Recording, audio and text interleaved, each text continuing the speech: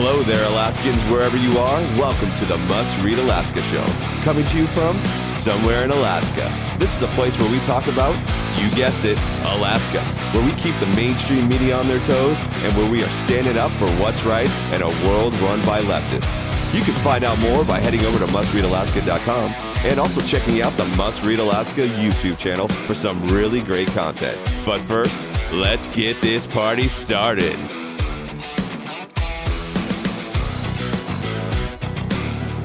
Hey, thank you, Scott, and welcome aboard, everyone. This is the Must Read Alaska show coming to you from somewhere in Alaska where it's kind of happy hour, unless you are in the Mat-Su Valley, where it's been blowing all weekend and you are out without power. If you are one of the unfortunate ones out there, really thinking about everybody in the Mat-Su.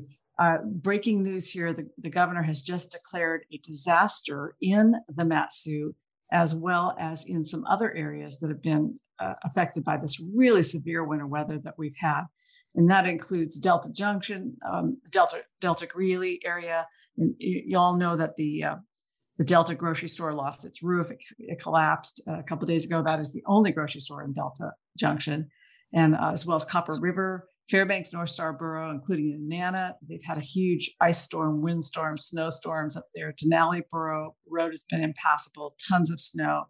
And then, of course, now in the Matanuska Valley, where people have lost their roofs, their power's out, their pipes are frozen. And, we had a couple of buildings that have collapsed and planes that have been tipped over. We've got at least, 20,000 people who have been without power out there. So we're really keeping them in our prayers. So on our show today, we've got our co-host, John Quick from Nikiski, and Scott Levesque, our producer. I love working with you guys, and it's just a great team here at Must Read Alaska, and you guys are doing great work. But John, tell me how everything's going in Nikiski.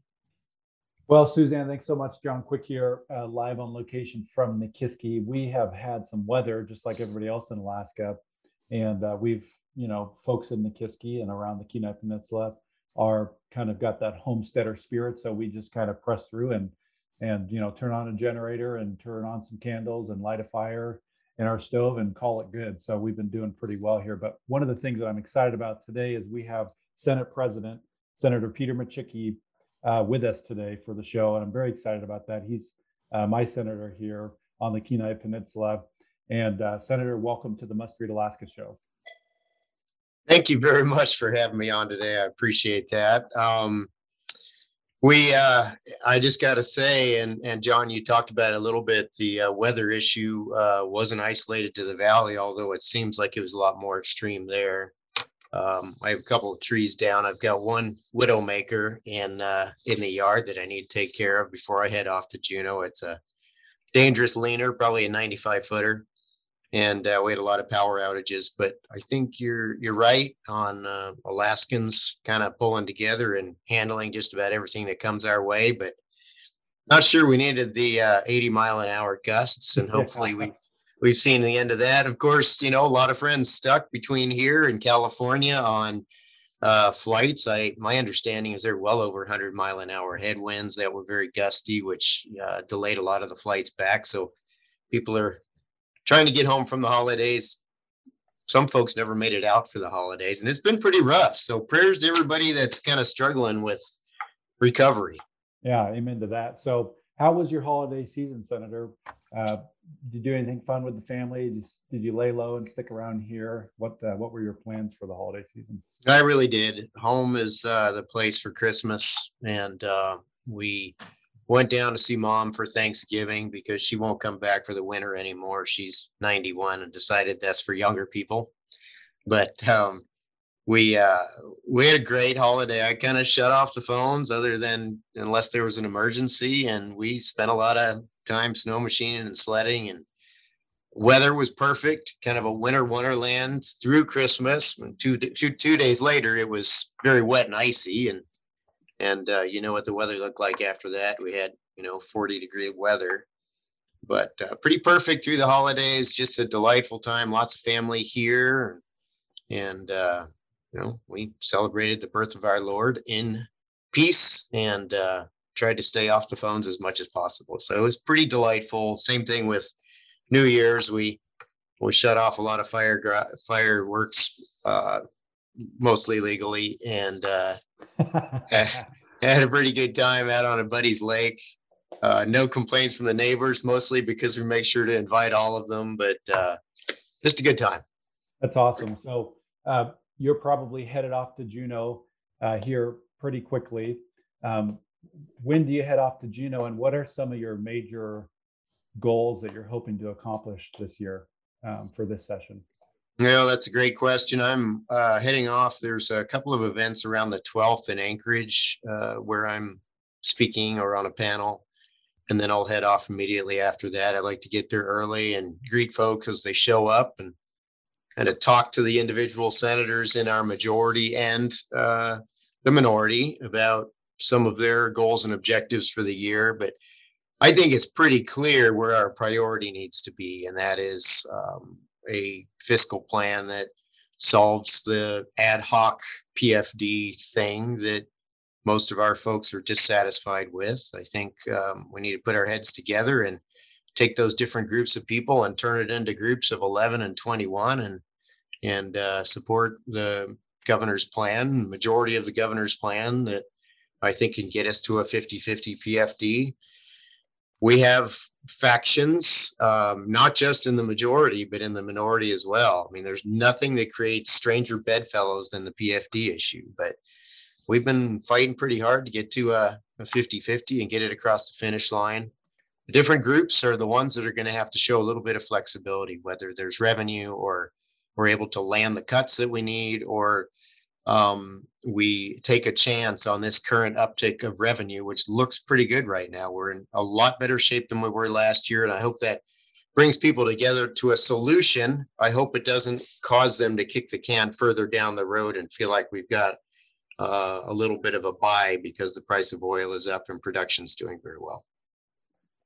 Well, I think that, I think folks would be excited if we could potentially land the plane with the governor's plan. I think there's a lot of folks, no matter what plan somebody picks and chooses, you're going to have folks that are for or against it.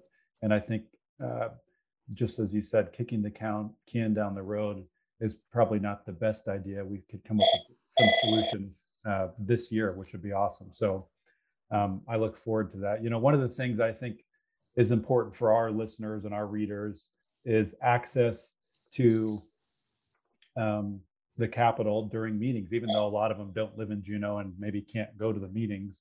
Just the idea of having the Capitol being open so the public can be in those meetings is very important. What are your thoughts on this year with this new variant coming out with the coronavirus, if the Capitol will remain accessible to the public, or do you think there's a chance of it being shut down again? I think it has to remain accessible to the public. I've never voted in favor of shutting it down. You talked about a primary objective this year, and that is a fiscal plan, but there are a lot of other things that we need to be kicking around. And, I keep talking about my vision for setting this economy on fire. Once we settle the fiscal plan issue, Alaska will be on fire like it is in the lower 48 right now. You think about the cash that's been flowing around because of CARES and ARPA and things like that. I'd like to see a lot more cranes and a lot more opportunity on our horizon. So that's the number one thing, but we need to work on medical freedom. We need to work on accessibility. I don't mind reasonable, obviously, none of us mind reasonable precautions when numbers are high, but shutting the public out of a place that's already in a remote location for most Alaskans is unacceptable. And I will tell you that it affected the outcome. Without having Alaskans in the building telling us how they feel, putting pressure on different legislators for getting something done, getting this fiscal plan across the finish line, I think the end result was not nearly as effective as it should have been. So I'm going to support it being open. If the numbers in Ledge Council, if you saw the last vote, I made it voluntary for testing. Well, it's at least there are records kept, if you will. It's the honor system. I'm trying my best to reduce those impacts, let people decide how they want to protect themselves, and business as usual is what's needed in the Capitol. Nice. I think I can resonate with that. I think that, just for myself, for example, I get frustrated when people talk about mandates. If somebody wants to wear a mask, great. If they don't want to wear a mask, great. If they want to get a vaccine, awesome. My parents got the vaccine. If they don't want to get a vaccine, that's great. And I think the rub in the road, at least for our listeners and our folks, are when they're told they can or can't or have to do something. So I think that an approach of, we're open for business. You can come in if you want. If you want to wear a mask, great. If you don't want to wear a mask, don't wear a mask. I think that I can resonate with that approach. So I appreciate that. One of the things that's going to be on the docket is a supplemental budget that the governor has, the per diem and the permanent fund looped together. What are your thoughts on that? Can we afford both? So things look significantly better this year. We can afford both. Per diem's just a reality. And I've always been on the lower end. This year's a little tougher being a presiding officer, but still not at the top. But I've always been at the lower end. I've always had a rule that I can only spend half my office account. I try to keep spending down. But the reality is this, for folks that have to maintain two households, Juneau's expensive. When you see per diem go up, you see rents go up. Someone seems to alert the folks that rents housing to people in Juneau. I mean, so if someone's making money on per diem, they're playing it better than I am. It covers my expenses. My rent is expensive. I move a family twice a year, and that's fine. But for those that abuse per diem, they're not in Juneau and they're claiming excessively, I think that's up to their voters to recognize and judge accordingly. But the government is going to fund per diem. That's just a part of doing business in Juneau. As long as the capital's in Juneau, and I would like for it to be more accessible. It's not right now. People need to be paid for their costs. I have some members in our very conservative group that would not be able to serve if it weren't for that. Yeah. They have families and family expenses and school expenses and things like that. And when things are held up, it really puts a lot of stress on those families. And unless you want a bunch of just wealthy people that can afford to live down in Juneau and not worry about the cost of having two households serving, if that were to happen, you would have a one-sided outlook on every policy issue that crossed the line, right? So in order to have the balance, you have to compensate people for their costs. When they abuse per diem, they should be held accountable. Yeah. Well, that brings us to a topic about big money. The Federal CARES Act, the federal government dumped a lot of money, tons, billions and billions of dollars into these states. We're one of the states that got a significant amount of money. In your view or your opinion, does this equivalent to, bigger government, or are we going to continue to try to get the money into the hands of the folks that need it the most? There's no question that this equates to bigger government. There's no question that it increases the effects of that thief in the night called inflation. I mean, we have dumped trillions on the streets. And in Congress's rush to get money on the streets, I'm not sure the programs were well thought out on how that affects someone who was very heavily negatively impacted by COVID versus the typical guy on the street, right? I mean, I got to tell you, some checks showed up for my family that I think could have gone to better use. I think it should have been more directed toward helping business to recover, helping businesses to survive when local governments had created some of these mandates that shut them down. I mean, we had 70, 80-year-old restaurants in Anchorage that have been through several recessions that have survived those and failed COVID. They even survived the '64 earthquake, but didn't make it through COVID. Absolutely. Right. So that tells you that there could have been more thought put into how that money was distributed. On the infrastructure bill, the jury's still out on what that's going to look like for Alaska. We definitely have needs. How do you balance the needs that came through CARES, ARPA, and the infrastructure bill with what our great grandchildren are going to be paying for those needs, right? Yeah. I mean, we seem to have some reins on the national federal deficit for years, and then suddenly, 6 trillion went away in no time whatsoever. We just added 1.75. That's likely over 2 more. Someone's going to pay for that, and it's going to start with us, and it's going to move on to our kids and then grandkids. So I'm always for a better balance that's based on need. And the need I always want to cover first is the need that is caused by the actions of government, right? I'm a conservative Republican. I don't want to hand out cash. I want people to earn their keep when they can. And when they can't, we're happy to help people make it that don't have a way to make it on their own. But handing out cash that's not based on some sort of direct effect from government, in my view, is irresponsibly spent.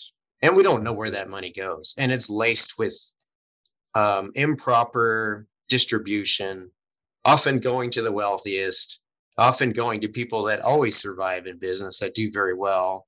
So if you cut all of the packages into a third and you carefully distributed that money, you might have had the same effect. So I'm worried about the future impact on our federal costs, and that always trickles down to us. What people are paying for vehicles and what people are paying for rent. Everything is affected when inflation is unprecedented on the increase. That's going to come back and nip us in the butt sooner or later. Already has.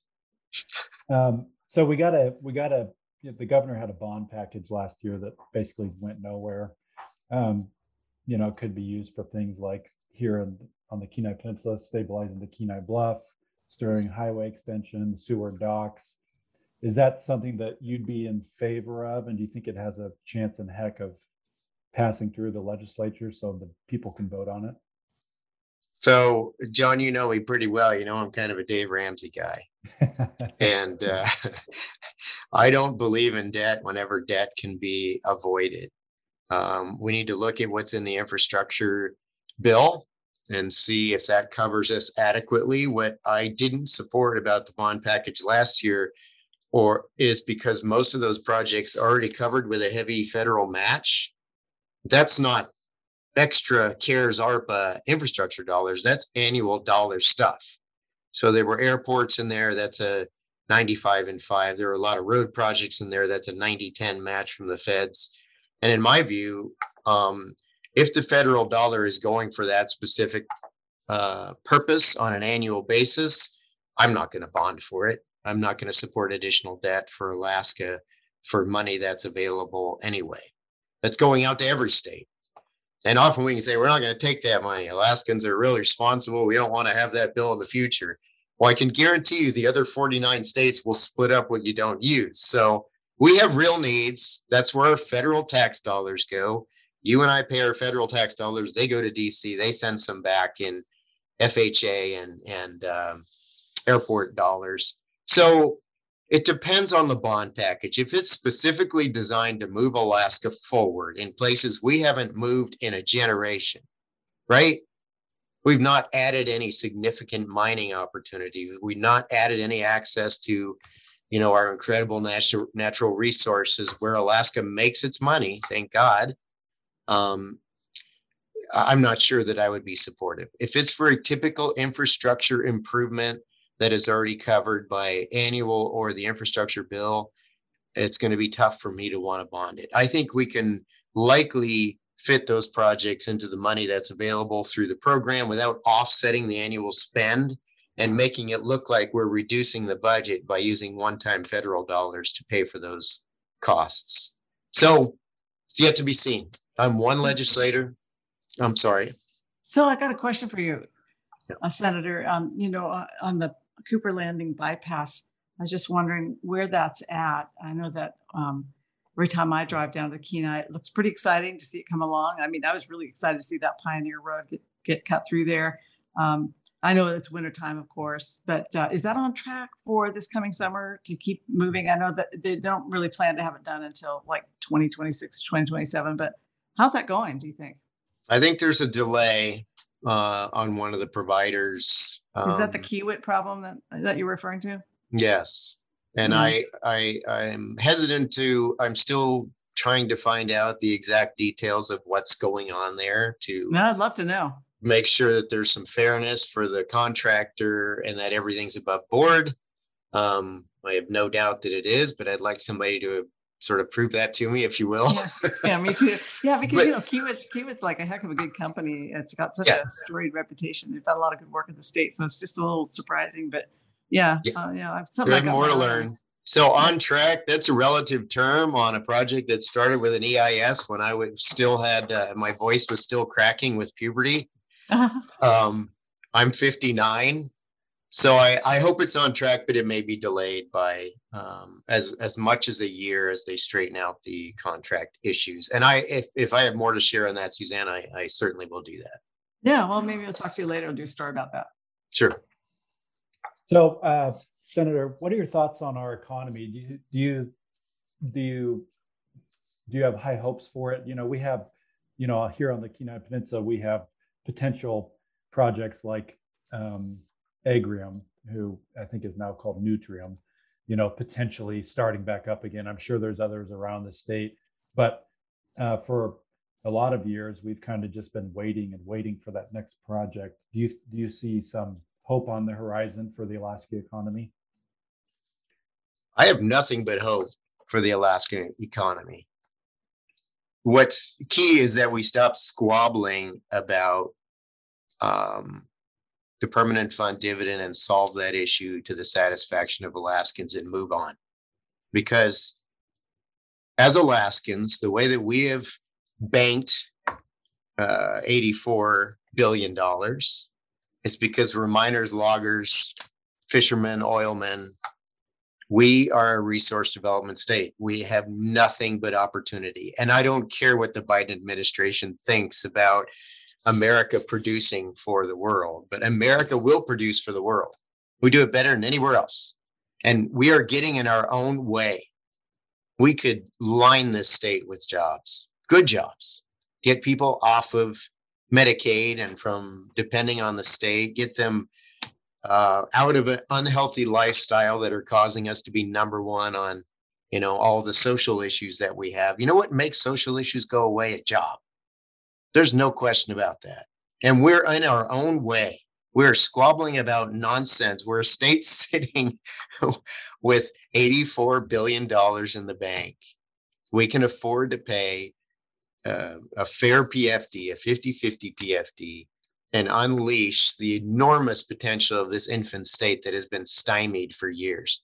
We need to get people together to get excited about where Alaska's going. And I'm always hopeful about that. I'm always excited about that. There's no doubt in my mind that we can get the right people together that have a vision for where this state's going and we can make it happen. And we have to make it happen. So if you've traveled outside recently and you see the cranes on every horizon and things are booming, one of the reasons why people are afraid to invest in Alaska is we haven't solved our fiscal problems. They don't know that they're not next, but they create this great business plan based on some tax structure that they think they understand. And then we get weak and decide to tax the heck out of everybody out there that's making a living. Then suddenly their business plan doesn't work anymore. That margin moves to the negative. So we need to solve it, lay out the rules, and start opening this state to business. I've been here a long time, and I'll tell you, we have not seen an extremely exciting opportunity in a long time. The North Slope looks exciting. We need to continue to fight back on this federal administration that has some bizarre idea of where our energy is going to come from in the next generation, and let them know it can come from right here. Most responsible development on the planet. And I've been all over the world in oil and gas. We do it best here. We can supply this nation with fuel, provide the independence, and provide an extremely bright future for Alaskans. Well, guys, this has been a really great conversation. We could go on for another half hour, but our show is just about up here. It has been an absolute pleasure to have you on the show today. Senator Micciche. He's the Senate President for the Alaska Senate. I really appreciate hearing all of your perspectives, and you're absolutely right about there's nothing but up for us here in Alaska if we can just get the boot of the federal government off of our necks and get going again.